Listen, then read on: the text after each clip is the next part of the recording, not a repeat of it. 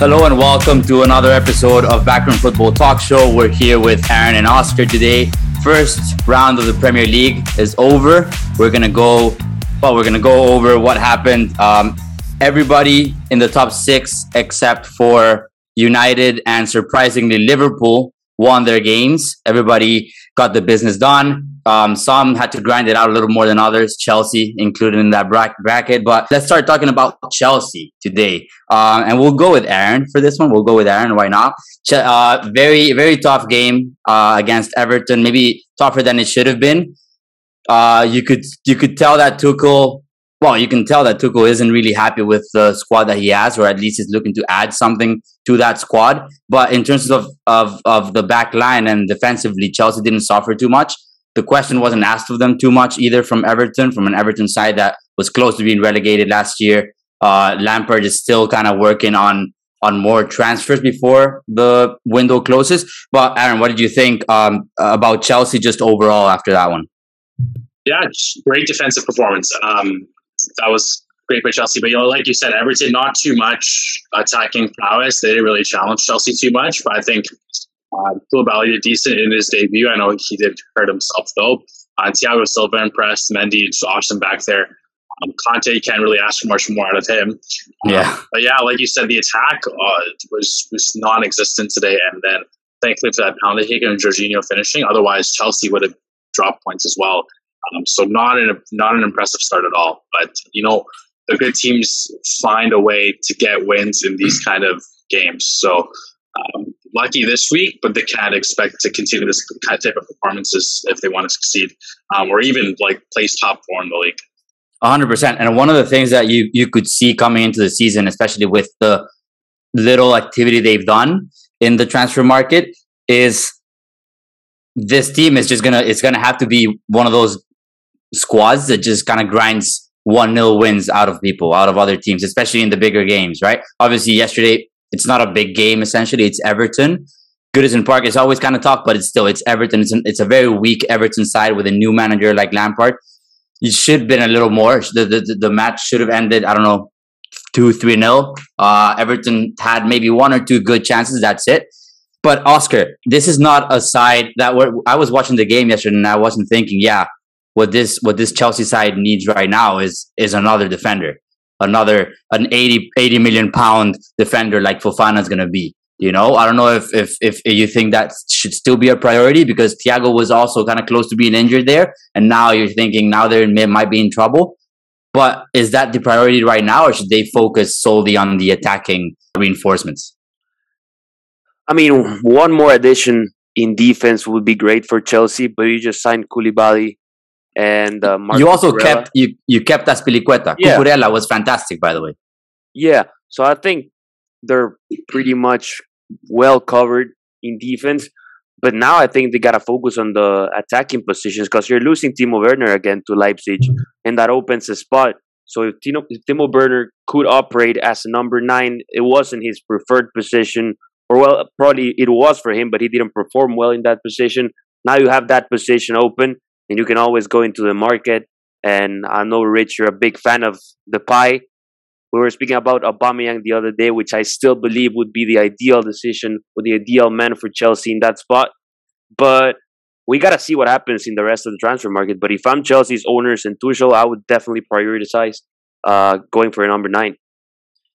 Yeah, so obviously, Depay, I love that. I also love that Timo Werner is finally being offloaded. It's just going to be 25 million pounds. I don't think, obviously, if you look at it from the money side of it, they lost so much in that deal because Werner didn't really, it didn't really perform to the level that he was supposed to. But I think it's just good overall that they're starting to offload some attackers because they do need something there. But when I was watching the game, I wasn't thinking, we need that. We need that central defender. We need someone else, right? Obviously, and this is the thing. This is where it gets tricky, because if Azpilicueta or Thiago or Koulibaly, who was probably the man of the match yesterday, drop injured, and now that's when you start kind of second guessing yourself and what are you going to do. But if you think about it, Chelsea yesterday finished the match with Cucurella in the left center back position, Thiago, I believe, and or maybe Koulibaly, and then Aspilicueta on the right hand side, right? And Reece James ended up playing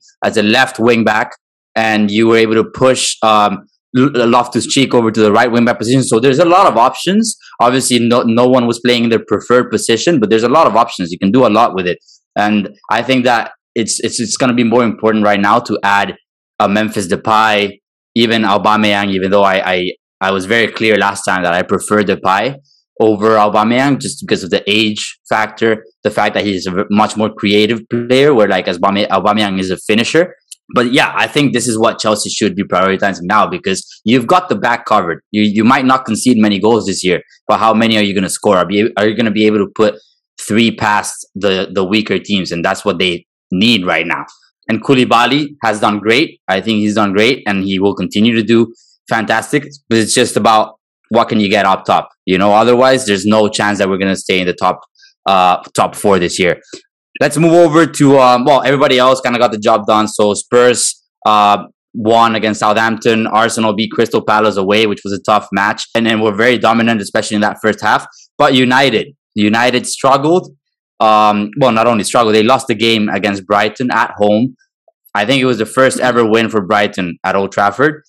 Oscar, we'll start with you with this one. What did you think of the game? What do you think United should now look to add in the transfer window, because they haven't done too much? I mean, what I think of the game is the same problem Manchester United has had in the previous season, and Harry Maguire explicitly said it in his post-match press conference that they're living in a nightmare and that the game was a nightmare.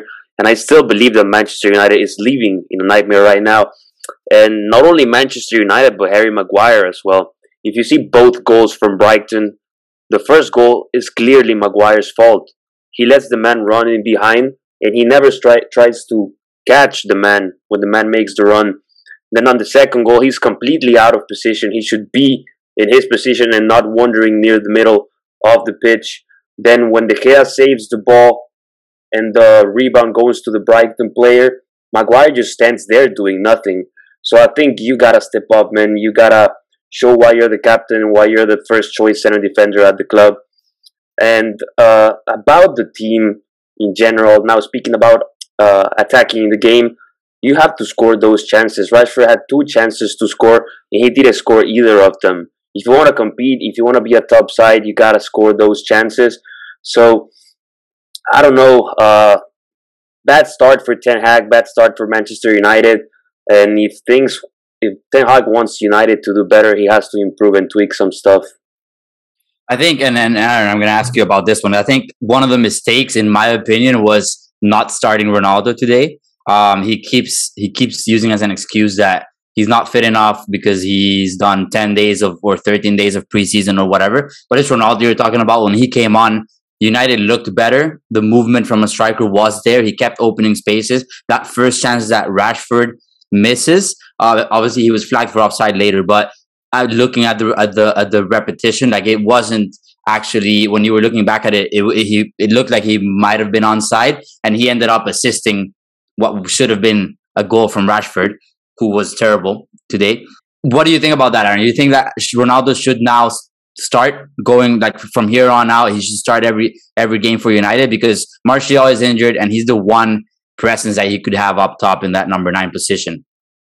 Oh, 100%. He came on for Fred in the second half, and I know previously I said Man U doesn't need more talent. They just need to figure it out. But they're not going to be in the top 4 with Fred starting, as an example. It's just not going to happen.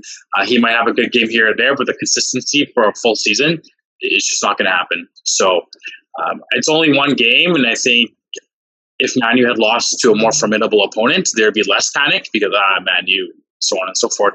They lost to Brighton, and they lost 2 star players in the transfer window as well. So it's embarrassing to do that. And the goal they scored was an own goal, so they didn't even score a goal. Yeah, exactly. It's embarrassing, and even more embarrassing when you think about the fact that in May, Brighton played United and they won 4-0 against United. So it's just, it's not looking good if a team like that all of a sudden is beating you consistently, right? One more thing about United. So Oscar, when Ronaldo came in, he came in like Aaron said, he came in for Fred. But then that meant that Eriksen actually dropped to play in that deeper role to get the ball out straight away from the center back positions, and that actually helped United a lot in terms of the possession and the clean way out from the back. Do you think that could be an option? Because you got obviously Eriksen started as a false nine. He was very active in the final third during the first half. Second half is where he actually had Ronaldo up top, so he was able to drop even deeper, and Bruno was more of that attacking position in the middle. Do you think that this could be an option? Because recent reports are saying that United don't really have a plan B to Frankie de Jong. So is Eriksen maybe a player that could do this going forward? I mean, it could be an option, but I don't see it as an option for a starting 11. I see it as an option for depending on how the match is going, just like today.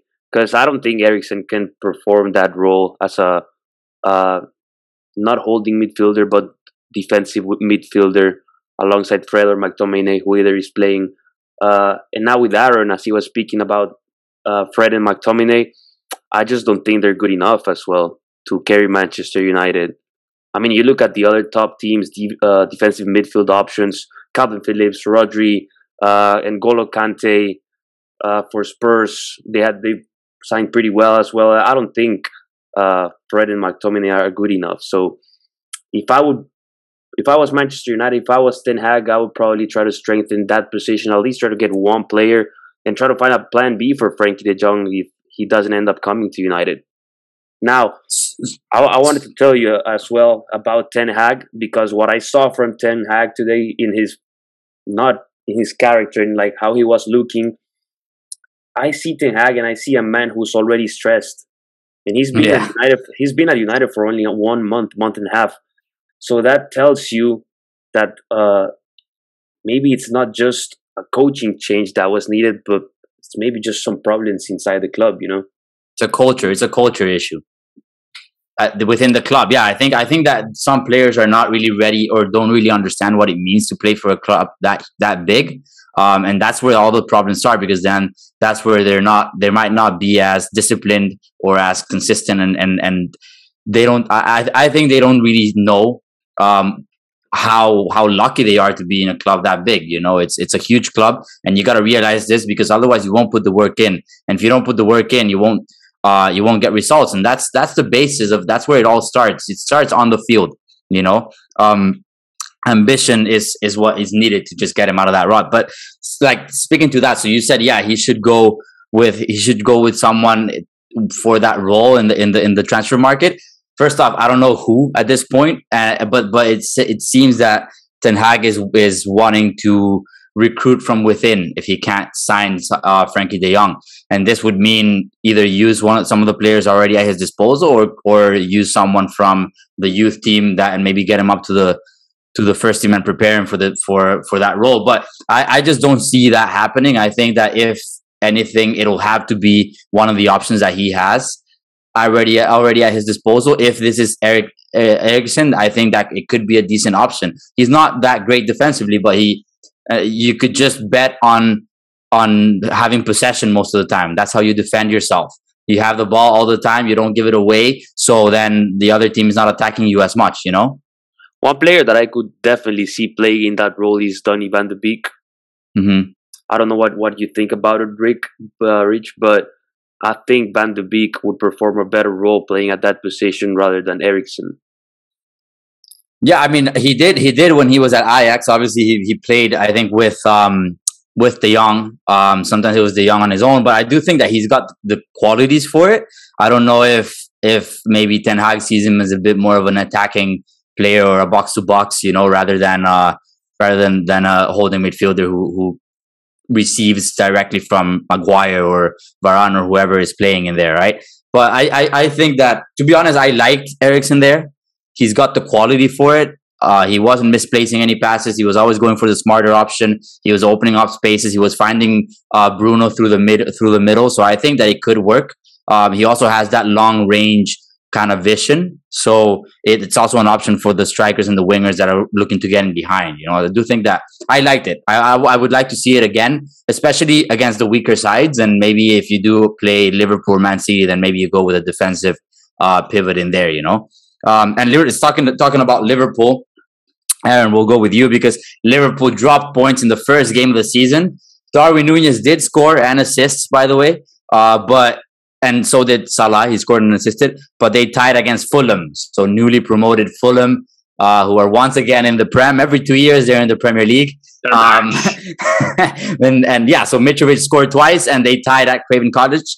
What do you think? Do you think this is going to really affect them going forward? It might be too early to say this, but it's the first round, and you're already dropping points against the Manchester City side, who is not going to get any weaker. Yeah, a classic way too early prediction. So you cannot drop points against a newly promoted team like Fulham, because now we can probably look at this game later on in the season in April and May and be like, oh my goodness, Liverpool is 2 points, 1 point behind most likely Man City, and they're going to look back at this game. Oh, they dropped 2 points against Fulham. Yeah. So it can't happen, right? They're probably like, it's the first game. Let's just manage to work through it. But at least for me, when I think about it, every single game matters. Doesn't matter if it's the first game, 15th game, 30th game. So, but I think this will be a great, very, very early wake-up call for Liverpool to step it up and figure it out now. I'm not too sure who they're playing next weekend, but I expect them to come off flying next weekend. Let me see who they're playing next weekend. No, and to be honest, I was kind of surprised by Liverpool. I thought, you guys know, like last time when we did the predictions, I said that Liverpool was probably like looking to be champions this year, and I think they recruited properly. They didn't lose too many key players. They play Crystal Palace, by the way, at home at Anfield, so that should be an easy one. And then they play United, so even an easier one after that. But yeah, I mean, I was surprised that they didn't get this done. I was surprised that they couldn't win against Fulham, who's newly promoted, has always struggled when they go back to the Prem. That's why I say that every 2 years they're in the Premier League, because they all alternate between the Champions League and the Prem. But yeah, I mean, Darwin looked good. He looked sharp. He's finding his own. Like he's more comfortable every time. A backheel goal that he scored was very good. Obviously, a bit of a deflection in there, but I think that he's feeling comfortable, and that's the most important thing that you can ask of a number 9. Just like Haaland was today, and we're going to talk about it later on. But I just don't know if maybe that front line of Diaz, Haaland, Darwin Núñez and Salah is just going to be enough, And Darwin Núñez was actually subbed in, so. I don't even know. We don't even have a proper starting front 3 yet. We don't know what it is in Klopp's eyes, and this is where I think it might be worrying, because at this point you shouldn't be trying to figure anything out. You should have it figured out, and you should know exactly how you're going to play. And that's what we saw with City today. So Oscar, let's talk about City. But before you do that, just kind of give me your thoughts on Liverpool and if they might be a proper title contender this year. Well, of course, they're going to be a title contender. They've been a title contender in the last seasons. They just lost Mane, but replacing pretty well with Darwin Núñez. And speaking about the front 3, you just mentioned the front 3. The front 3 for Liverpool should be always Salah, Luis Diaz, and Darwin Núñez. I don't know why Klopp is deciding on subbing Darwin Núñez and just giving him a few minutes. Probably he wants him to get settled in. But it seems that the guy has settled in already. He's 2 goals in 2 games for Liverpool. So, I don't know, if I was Klopp, I would just give him the starting spot next game, because you can definitely tell by a country mile that Liverpool does look better when Darwin Núñez is on the field. So, we'll see how they improve. We'll see how they perform next match. But as I said, if I was Klopp, I would give him the starting role right away.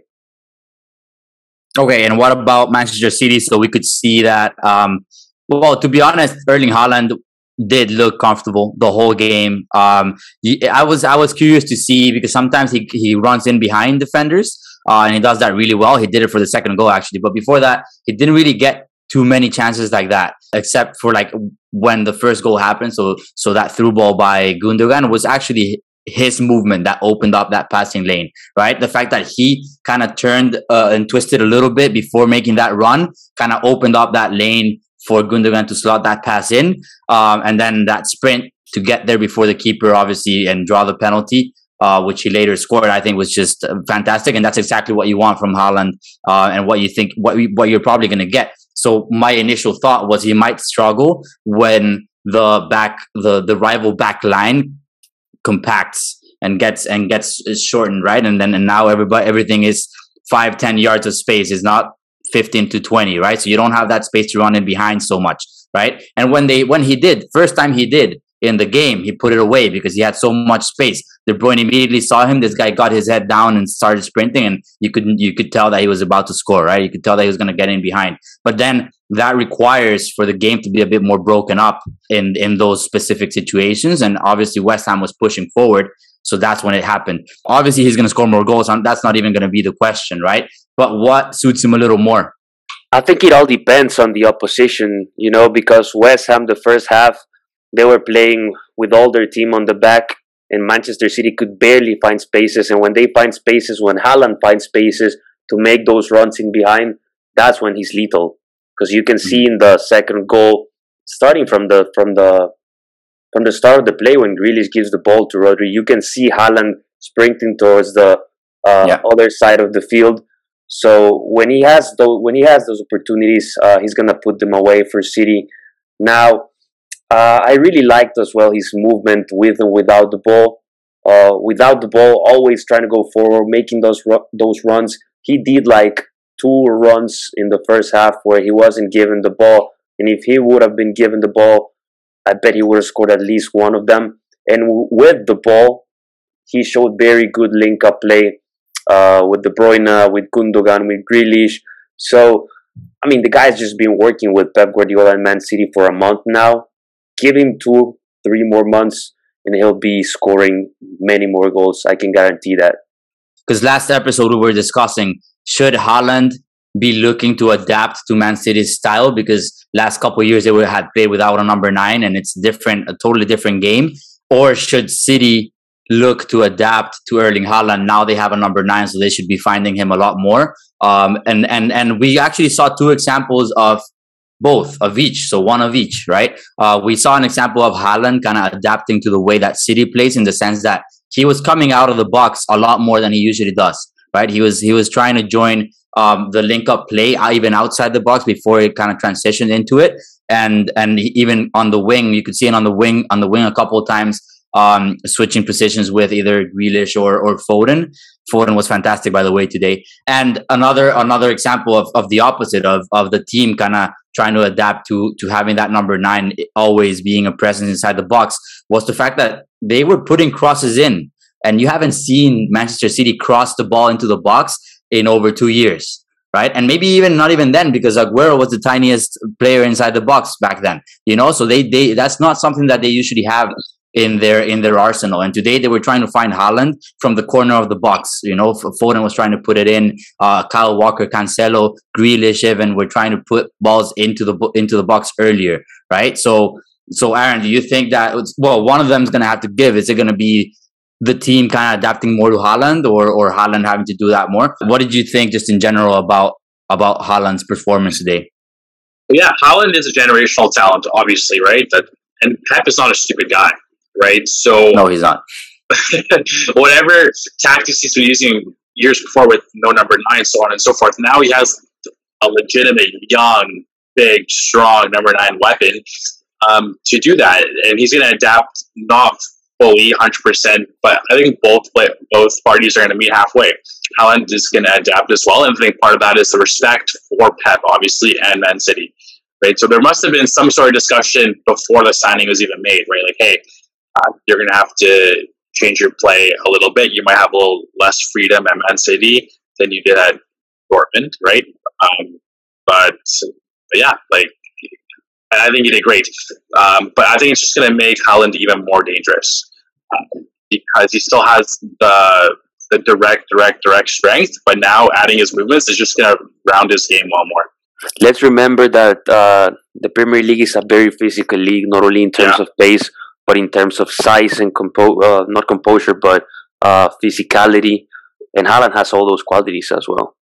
Yeah, you know what? I think if you can find a bit of a flaw in there, it's his aerial game. I think he needs to improve that a little bit. He's not a great header of the ball. Not many of his goals are headers, and you could also see it. He had this one chance with his head, Oscar, where I think Grealish got to the end line and he crossed it in a bit late. And at first I thought it was a higher ball, but it wasn't. He just kind of didn't head it in the right place, and it kind of went elsewhere, and it could have been his hat trick, right? So I do think that there's some little things that he can still tweak within his game to make himself a little bit better. One of them is definitely the aerial threat, because when you're facing the Van Dijks, and the Thiagos and the Koulibalys of the league, you're definitely going to need to have that in your locker too, right? Just if you think about it, Ronaldo scored I don't know, eight headed goals or something like that, maybe last year. And the fact that he doesn't get that many chances at United, you do need to add that to your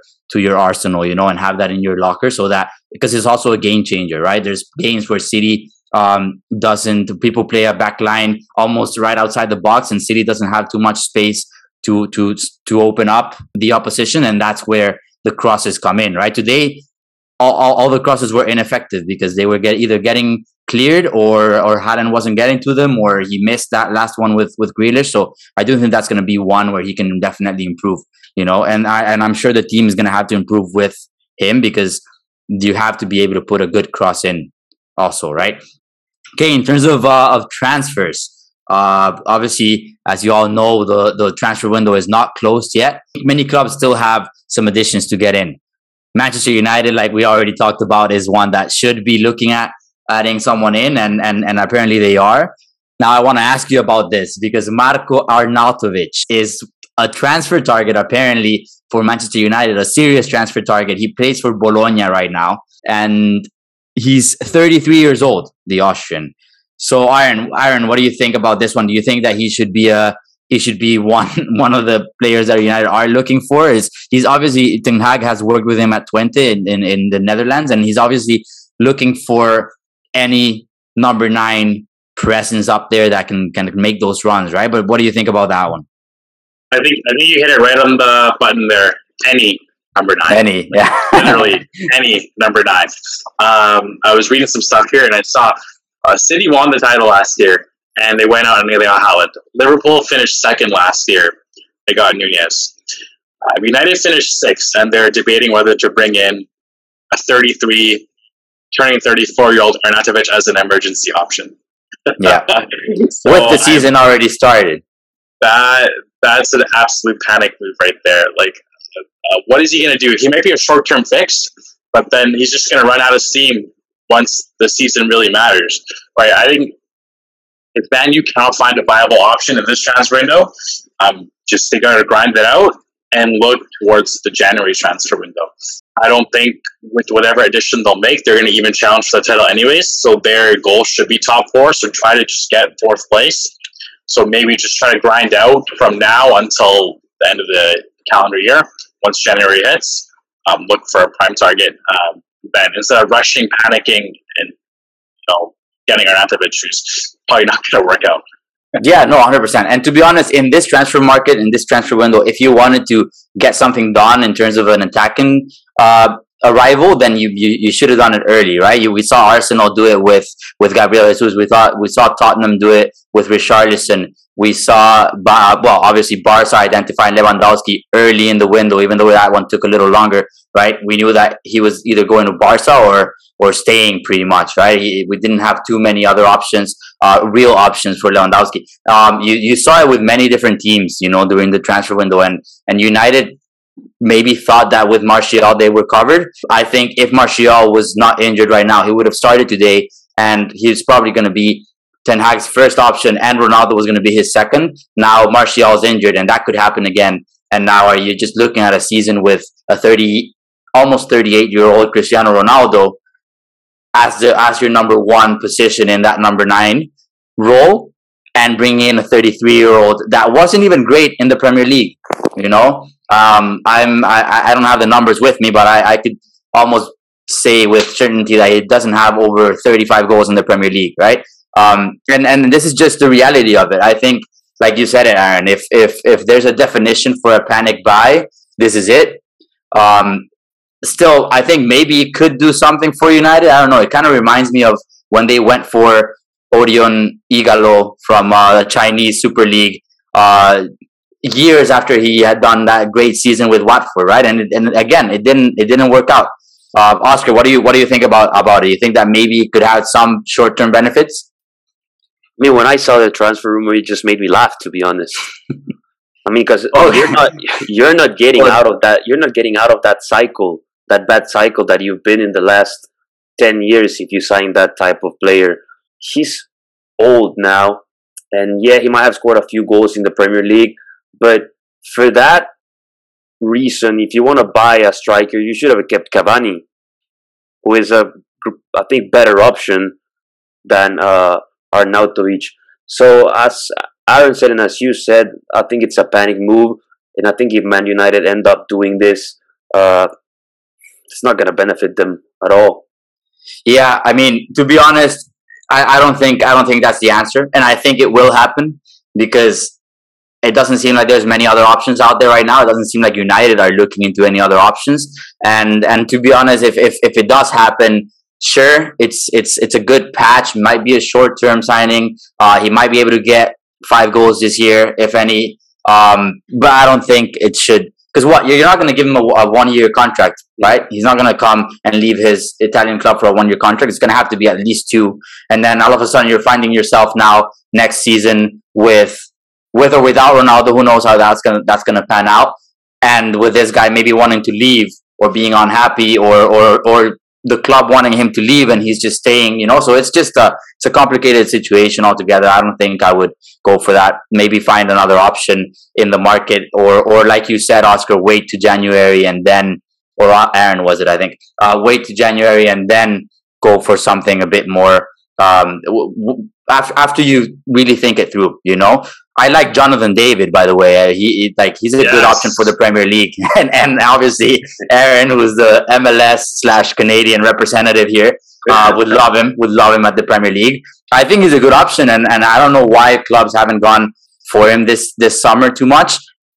The only time we really heard a link, it was Bayern Munich, and that's not going to happen anymore. So I think that could be an option. I would even take him at Chelsea, to be honest. Speaking of Chelsea, always active in the market. A second bid for Fofana has been rejected, but apparently Bowley and Tuchel are very much willing to pay the 80 to 85 million pound fee that Leicester is asking to start. Pretty much to sell him. I don't know what Tuchel's willing to pay. It's Bowley's money. Yeah, it is. So Tuchel's willing to spend Bowley's money. That's what it is.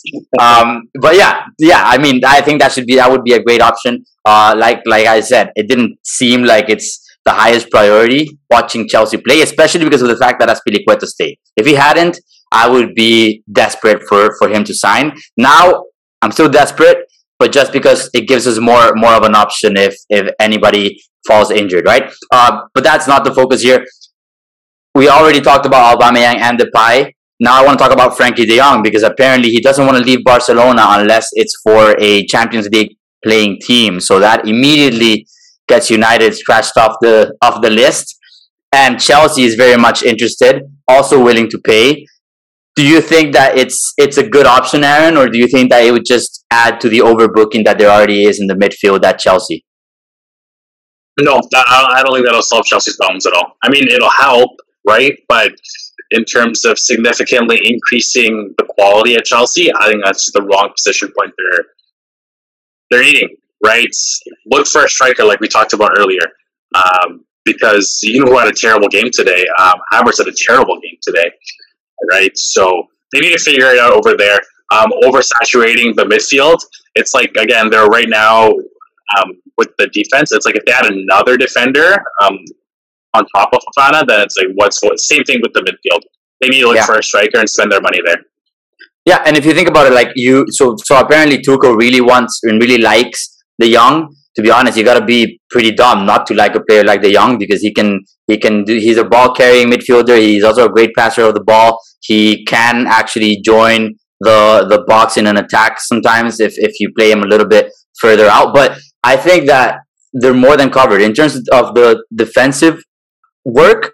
N'Golo Kante, tops the list. I don't think you're going to do better than him there. If you're looking for a player that's similar to De Jong in terms of the passing, you got Jorginho, right? And in the ball carrying department, Mateo Kovacic is more than capable of playing in that role and doing exactly what he does, and maybe even doing it better, right? I think that it's not needed. If you do want him in, you got to get rid of one of those three. It can't be Kovacic, no chance. It can't be N'Golo Kante, because no one in the world performs better than he does at what he does. And it has to be Jorginho in that sense. The only way it makes sense is if you replace him directly for Frankie de Jong. If you replace Jorginho. Otherwise, I don't think it's even a question to bring up, and you're just spending money for the sake of it. And I think it's that's where it should stay. You know, I think it's not just because Chelsea has money. It's they're interested for every single player. I mean, just because you got money doesn't mean you got to spend it recklessly. Hence Barcelona. So exactly. And I mean, to be honest, I don't like it's kind of hard for me because I can't call it recklessly, because I know that it's a good call in terms of the future, especially if you sell Jorginho, right? If you offload Jorginho and you bring him in, essentially you're getting the same player but younger, right? But then that doesn't always work out like you think it does. You know, I remember now, like when Pjanic was leaving Barcelona and Arthur was coming the other way, right? He was coming the other way, and you thought that he's the same player but younger. And look at how that one turned out, right? So it's not always an exact science. You know? Okay, let's that's pretty much it for now. We're gonna go into the stoppage time though. Just gonna keep it short today. Just two little dynamics here. Let's go first with Oscar. We're gonna do a start bench drop like we always do 100% of the time. We got three strikers here. Alright, different generations, but we got three strikers. One is Kun Agüero, Manchester City. Try not to be biased for this one, by the way. I won't. The other one is Samuel Eto'o. And the third one is Zlatan Ibrahimovic. Who do you start? Who do you bench? Who do you drop? Oof. Start Samuel Eto'o, bench Agüero, and drop Zlatan. Wow. Okay. I didn't think you were going to start Eto'o. I did know though that you were not going to drop Agüero, because again, I can see by the Manchester City shirt you're wearing and the Manchester City flag that's right behind you. But okay, so you're starting Eto'o and you're dropping Zlatan. All right. Aaron, what about you? I gotta start the FIFA 12 legend, Zlatan. Come on now. He's probably my top 3 favorite player of all time. So a lot of bias here. I'm starting as Zlatan. I'm benching Agüero, and I'm sorry, he's an amazing player though. He's an amazing player, so it's like I don't want to bench him. Can I just keep him in like no youth academy or something? No. You can watch the game from the stands. You can watch the game from the stands every game. No. You gotta drop him. I'm sorry. That's okay. So you're saying you're benching Agüero? Yeah. And you're dropping Eto'o. Okay. I'm sending Eto'o to the youth academy. Okay.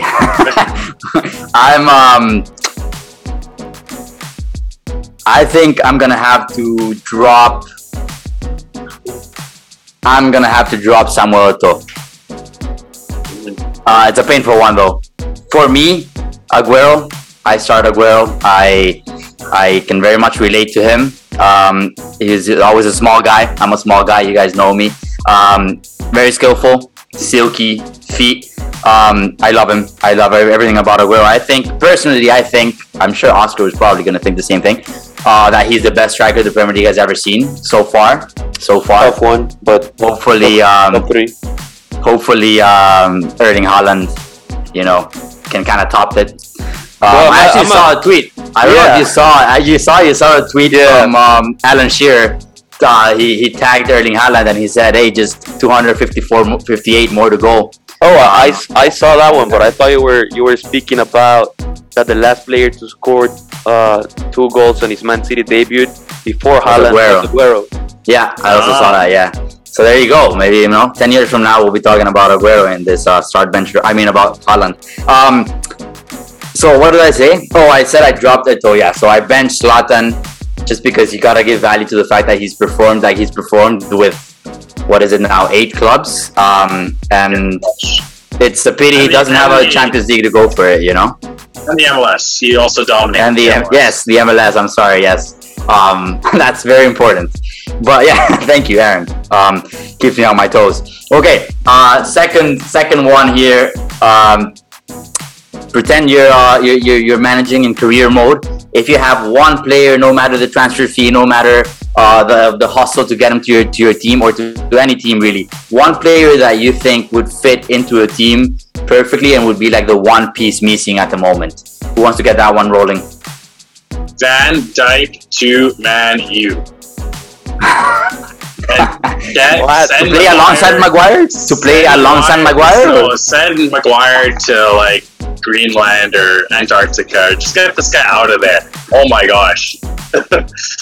Maybe send him the other way. Who knows? Maybe Maguire at Liverpool would be fantastic. Send him. Maybe it's the club.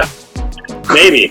We'll say that. But get that squad in order, and Man U, I think, will be.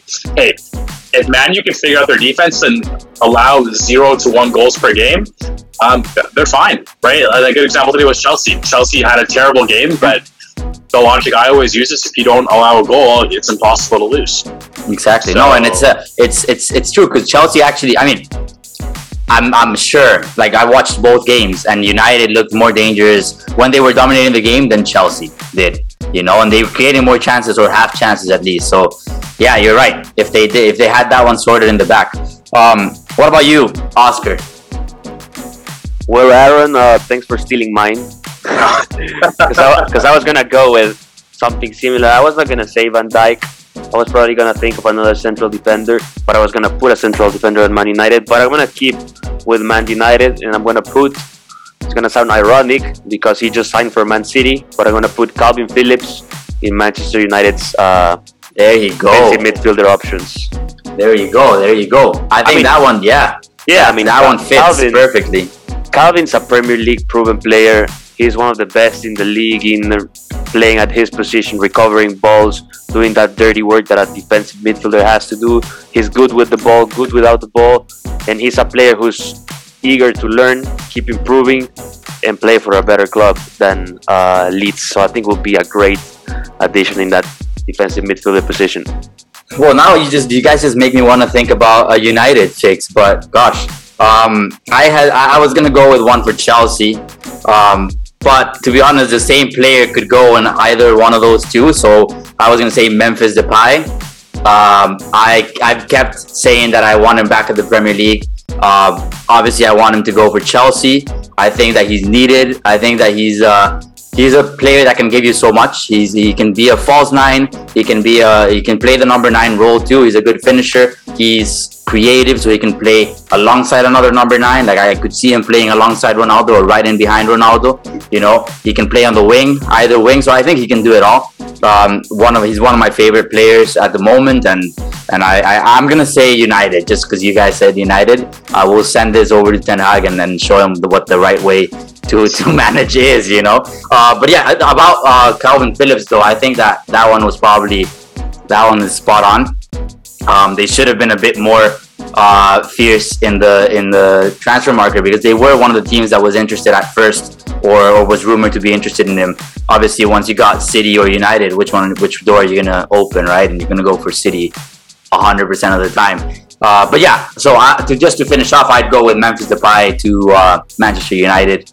And kind of, can you just imagine though, like Memphis Depay up top with Martial and Jadon Sancho, or even Ronaldo and Jadon Sancho? I think that could be quality. No, Oscar? Still not a huge fan. I think our listeners should take a drink every time you mention Memphis Depay.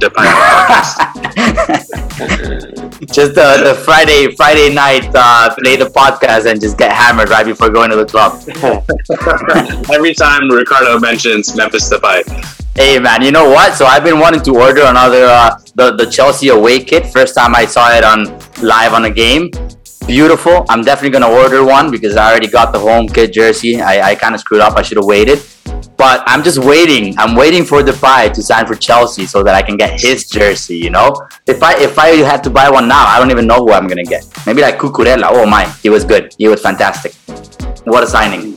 Oh, what a signing! But I wouldn't get his jersey. No, why not?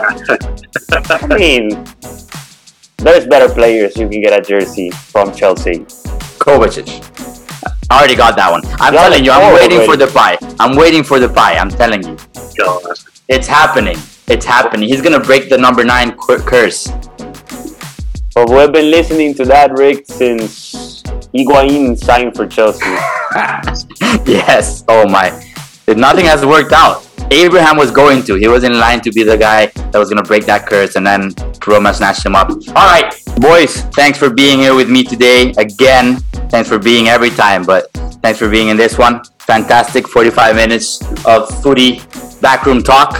I'll catch you in the next one. And for those listening, just make sure that you follow us on Twitter for daily content at Backroom Footy. I always forget to mention it more. Aaron always gives me stick for that. He says you should mention it 3 to 4 times within the episode. You know. Next time you're here, you should just interrupt and say, "Hey, everybody, go follow the Twitter." I'll just promote my personal Twitter instead. How about that? Perfect. Thanks. All right, guys. Well, thanks for being here today. Cheers. See you, boys. Sign on.